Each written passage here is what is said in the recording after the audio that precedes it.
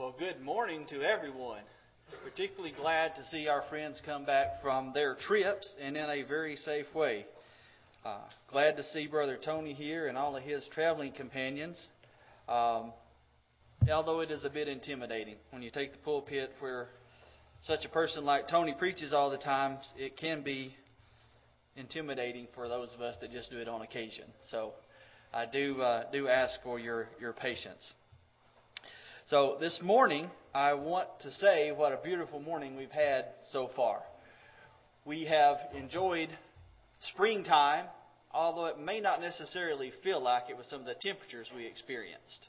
But on my drive in this morning, I was glad to see that down Nolo Lane, when you come from our house, as I was driving through there, it looked like it snowed. It really did. But it wasn't snow. It was all those wonderful Bradford pears blooming out with all their whiteness. So that definitely tells us that spring is right on the doorstep.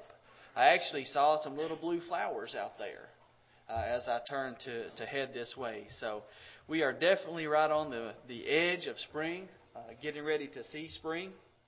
And I'm very glad that it is here. So this morning I'll ask you a question. Have you ever had one of those days? Maybe we'll get the display going here in just 1 second. Have you ever had one of those days where things just don't go right? Where you wake up behind? Where things just don't seem to be going your way?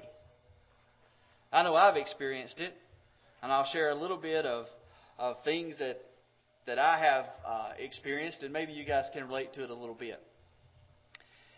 So maybe you've got a meeting that's scheduled for early the next morning, sooner than your normal starting time. So you got to get out of bed early. Of course you don't, because you like to sleep. So you get up, you get started, get all your things arranged, and you got to head out the door, and inevitably there's something that's going to go wrong. Perhaps maybe it's a spilt cup of coffee. Or you head down the steps of the car and forgot your briefcase. Got to go back and get the briefcase. Can't find the keys. And it's not just for folks like me that have to go to a job every day. It's everyone else in my home. The daily saga seems to be, where is Jameson's shoes?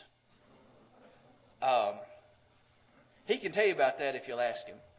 But it's just rushed. So you head out of home and you start to work. You got to get to that meeting on time, and what happens? You get behind slow traffic. Always. I guess that's Murphy coming to visit, but that's what happens. You always get behind someone that doesn't even go the speed limit. So you rush on through your day, and you finally make it. And when you make it, you're already 5 minutes late. So we get started in our first commitment, our first appointment to the day. And you just start to realize, this isn't going to end on time. So you get those folks that like to talk and go off this way and that way, and you're sitting there, okay, we're going to be here another 15 minutes longer than we're supposed to be. Which immediately puts you behind for your next commitment. So we end that meeting and we start to the next commitment we've got, and someone grabs you on the shirt sleeve. Hey, can I talk to you for just a second? Just a second never takes a second. Have you ever noticed that? Just a second usually is a 5 to 10 minute conversation. So now you're really behind for where you're supposed to be. So you make it to your next commitment, and you say to yourself, well, I'll make it up between the next meetings. Not so much. Never happens. So you make it through there. You're through your first couple of meetings. You haven't even had a chance to get a coffee. You haven't had a chance to check the emails that you know have stacked up overnight. Your voicemail light on your phone is blinking at you or buzzing on your hip. And you're just like, I got to get to those things. They could be important. And so your day just starts out at this pace. And it just maintains that pace all day long. It comes lunchtime, and I don't have time to eat, so I'm going to check those emails. I'm going to get those voices. I'm going to get caught up over lunch.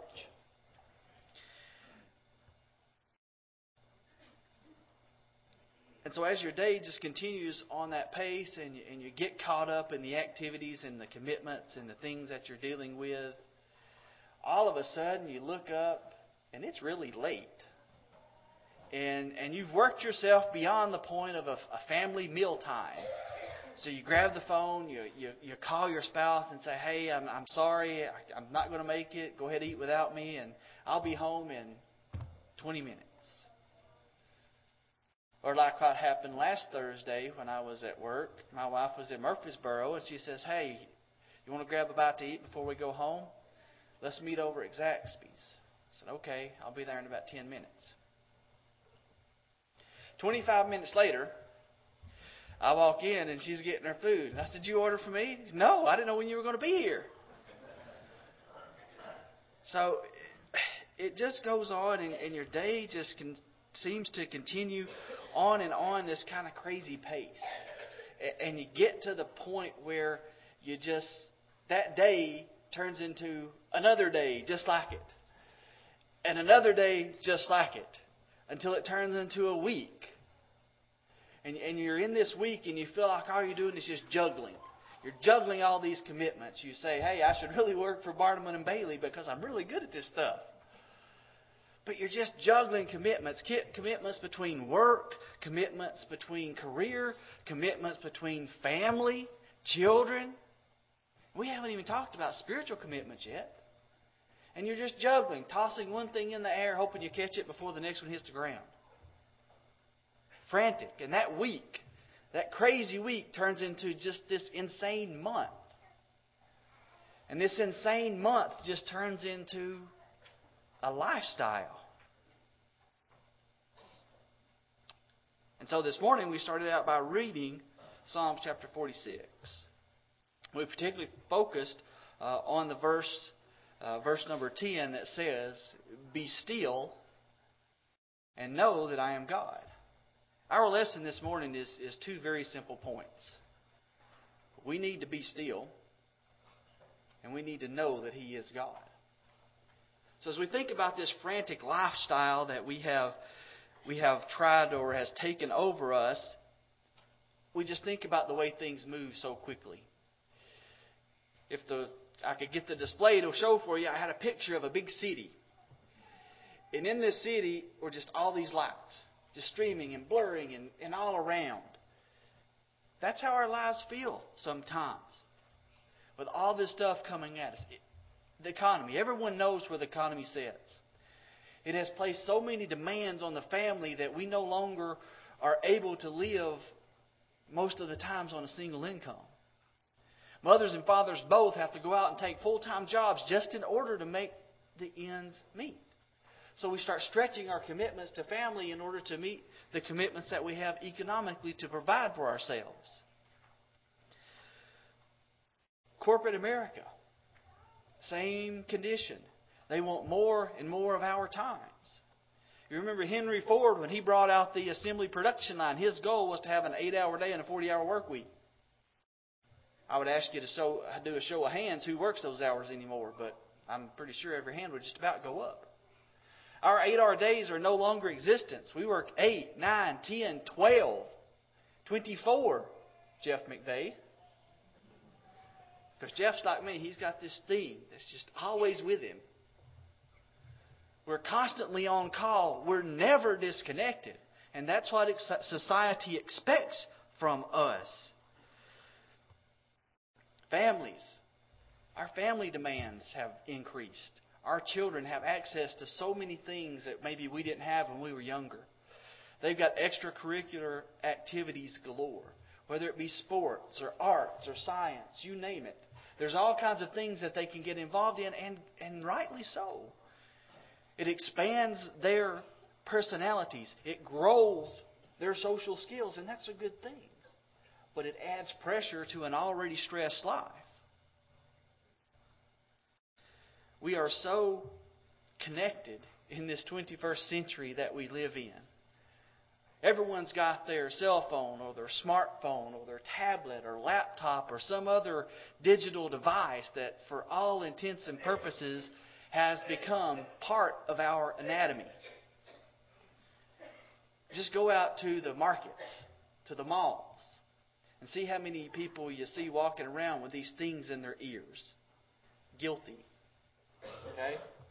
We see advertising on television that says, let's stop the text while we drive. I know you've seen the programs that pull on your heartstrings saying, this was the text that my brother was sending just before his car crashed. We have hands-free devices so we can drive and not be distracted, but yet still carry on a conversation. We're connected. We're expected to be connected. Always. And what does that mean? Things are continually coming at us. It's just unthinkable that someone might be out of contact. It is almost a bad thing if you take a moment to be still. Because society just looks at it in a negative sense.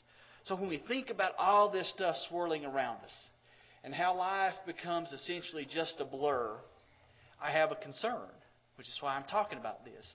My concern is that we're suffering from a malady by the name of oblivious. If you look in the dictionary, the definition of oblivious says that one is unmindful or unconscious or unaware. But it goes on to say that oblivious is one that is forgetful, without remembrance, or without memory.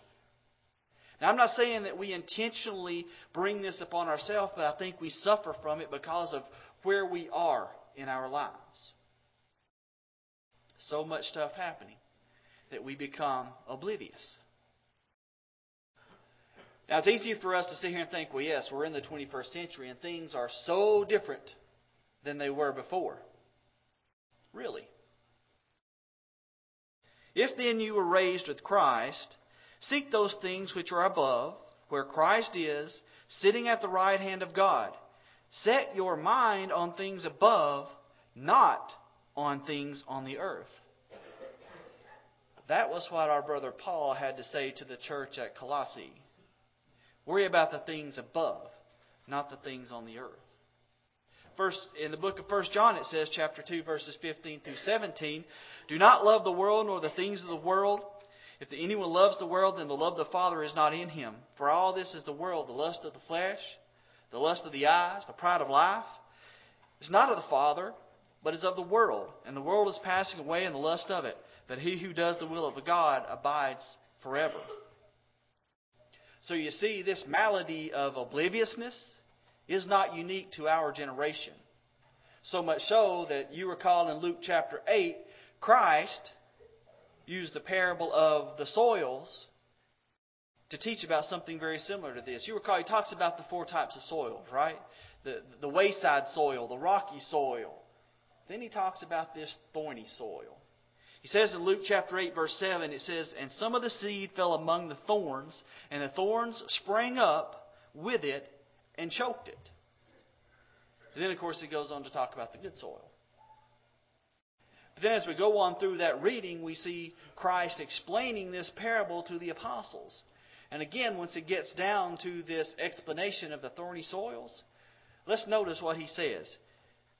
Now the ones that fell among the thorns are those who, when they heard, they go out and are choked with cares, riches, and pleasures of life, bring forth no fruit to maturity.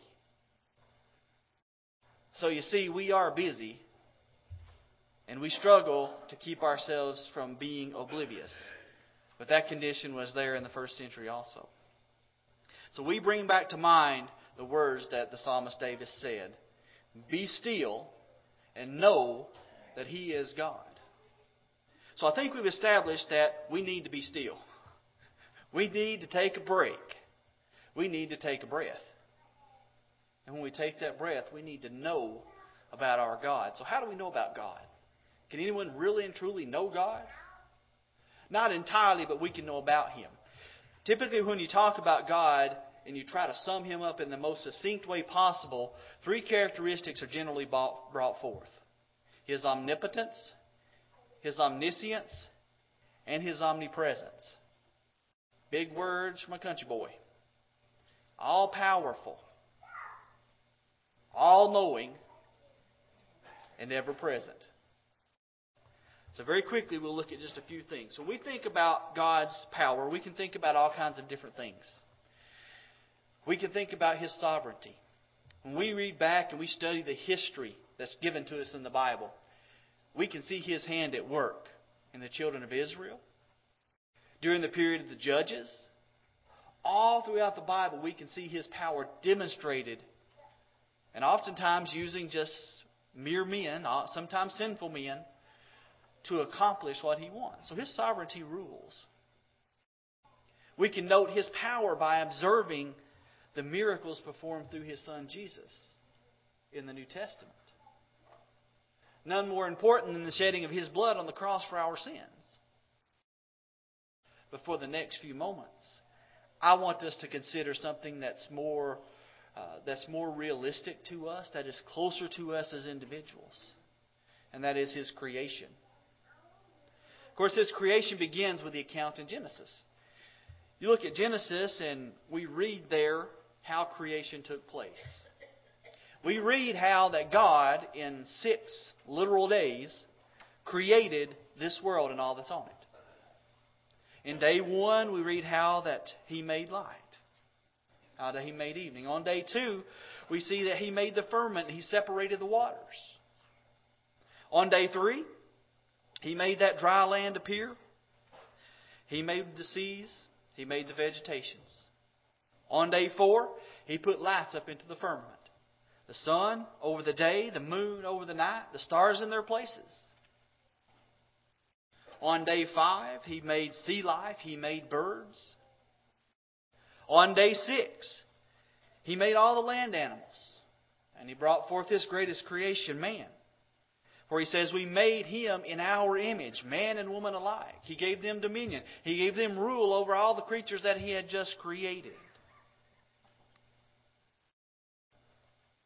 And in Genesis chapter 1, verse 31, it's recorded these words. Then God saw everything that He had made, and indeed it was good. It was very good. So the evening and the morning were the 6th day. So we have the account of God's creation by His Word. And I wish again we could see the screen, but if you just picture in your mind all those images that folks like NASA share with us, when they beam back to us images of our world, and you see the globe, and it's just beautiful. It's just beautiful. And if you take a moment to consider, our God spoke that into creation. It humbles you.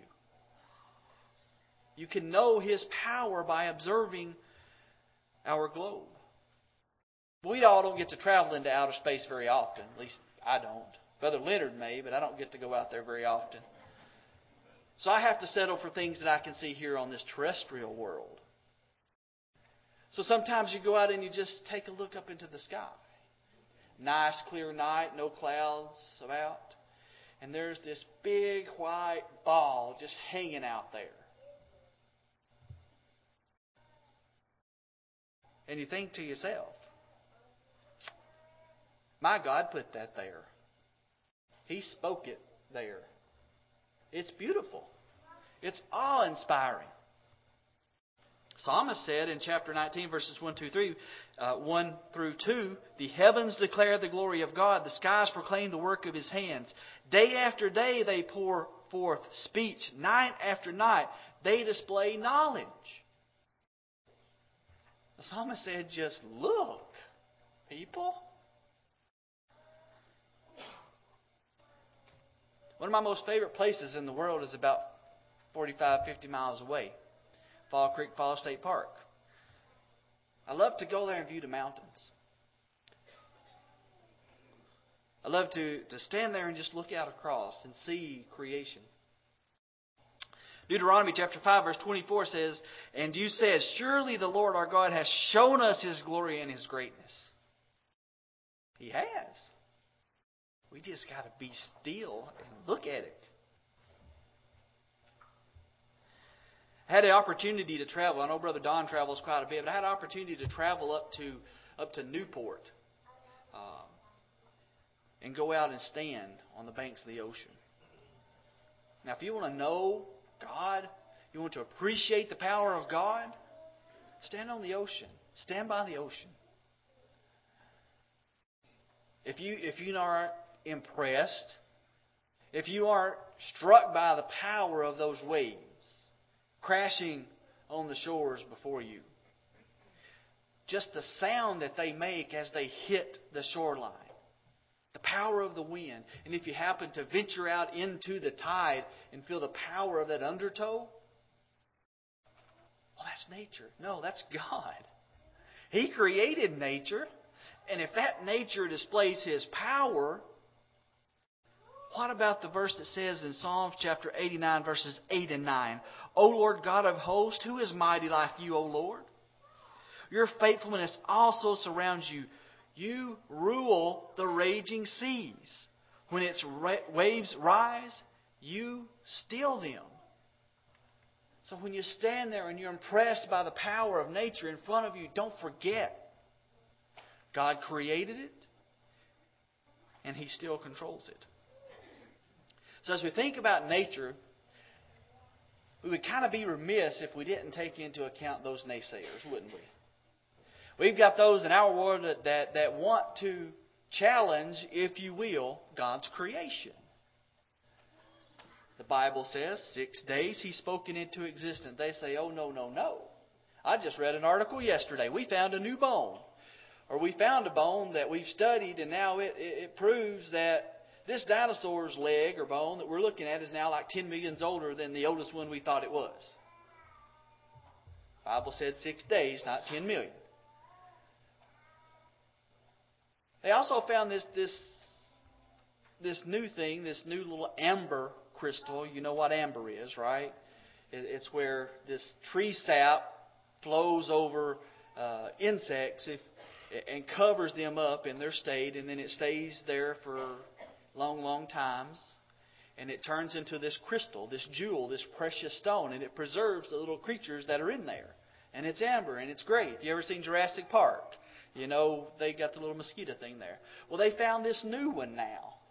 And they're just so enthralled and amazed because this new piece of amber caught the act of a spider killing a wasp. Pretty cool. Got covered by sap, stayed there for millions of years, and now we can look at it. Now, here's where my problem comes in. These evolutionists want to say that we got where we are by gradual change over years and years and years and years and years and years. You know what? Suspicious to me that spider and that wasp that he was having lunch on looked exactly like the spiders and the wasp that we have today. So if it took all those millions of years for that thing to turn into an actual crystal, why do the spiders and the wasp look the same? If evolution is true, you would think they would look different. They look the same. Oh, well then apparently they've reached the perfect state of evolution where they were. Folks, the Bible teaches us the man that says in his heart there is no God is a fool. And that stuff right there that I just talked about proves it. Oh, it took millions of years to form that ember. Yeah, but the spider looks the same. That's foolishness. We can know God by looking at His creation. And we can know beyond a shadow of a doubt that He created it with His Word. And we can know His power just by observing it. Now that's our modern day folks challenging God. But you know, there was a time in the Bible when we read about someone that kind of challenged God. Maybe not on the same vein as our modern scientists do, but the thought was kind of the same. You remember Job. Job was a good man. He was. He had a tragic life. He had so many bad things that were put upon him by the devil. But as things went on, Job kind of got frustrated. And he began to question God about all these things that was happening to him and why. And then I think God kind of had enough. He said, Job, I got some questions for you. And I'm not going to read them all, but I'm just going to bring a couple to your minds. In Job chapter 39, verse 26, he said, does the hawk fly by your wisdom and spread its wings toward the south? Y'all see hawks? Have you ever noticed a hawk? Just last week, I was coming home from work, and this big creature flew across in front of my vehicle and landed on something on the side of the road. That was lunch for a hawk. And it was beautiful. Hawks are wonderful animals. I love to see them sitting, especially the red-tailed hawks just down the road. But you look on them, and that's part of God's creation. So he asked Job, does that hawk fly by your wisdom? He goes on to say in chapter 39, verse 27, does the eagle mount up at your command and make its nests on high? Sometimes I wish that God would have this question and answer session with some of our modern day scientists, kind of like he did with Job. So we see His creation, we see His animals, but if we really want to just observe, and we're not going to get past this point in our lesson today, so I'll apologize. But if we just take a moment and we want to know God and understand His power, we don't have to look any further than right here at our own bodies. We all went through school and we went through all those nice biology classes. And they've got those really cool graphics that they pull out about the pieces of the body.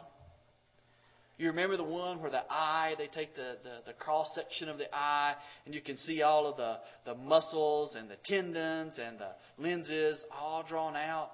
And just how intricate a design that really is. How amazing it is that we can see in stereo. We can see all the way back here. Or we can look at our brains. And how our brains are able to manage and accomplish just keeping this bag of bones alive. Not a computer that can do that yet.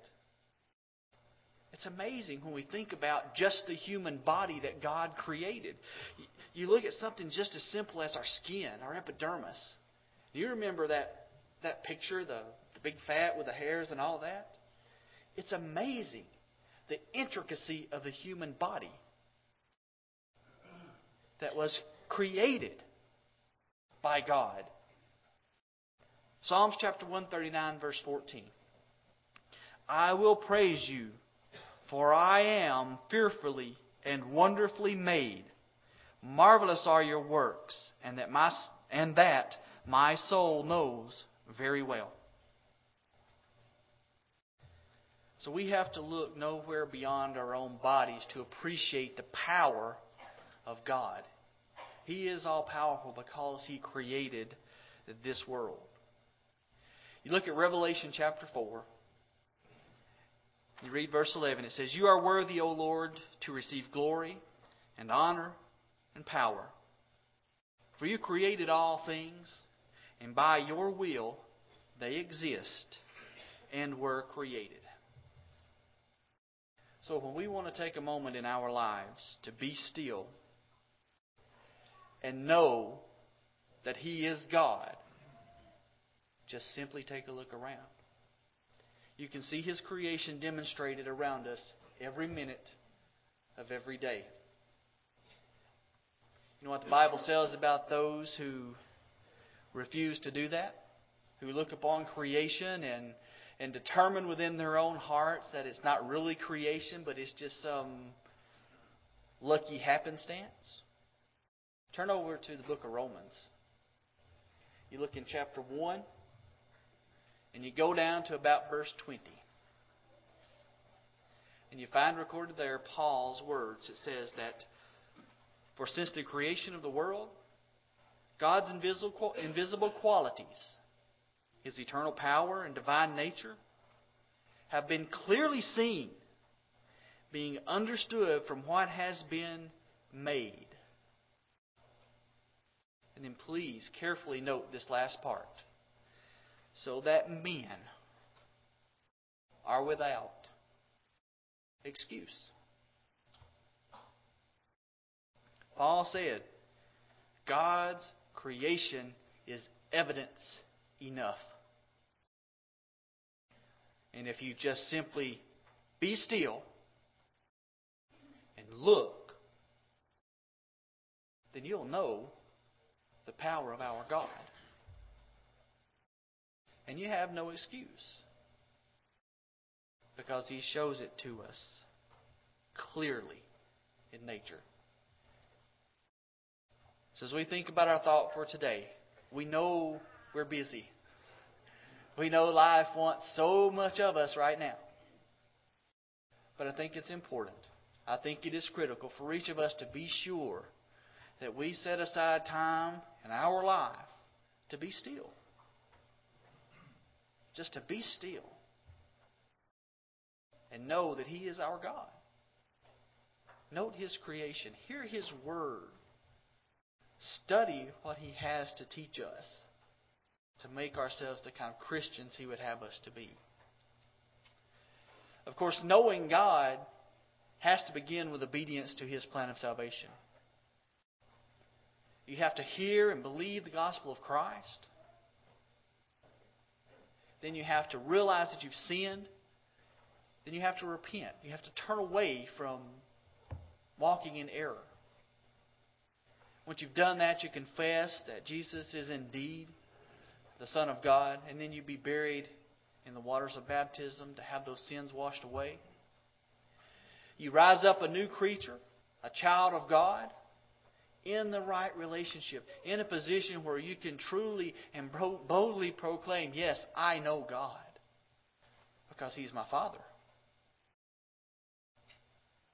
What comfort is there in knowing you can make that proclamation, in understanding that you can be still and know that He is God? If you can't make that claim this morning, it should be an uneasy feeling. I'm sure there are those in our audience this morning that have yet obeyed the gospel.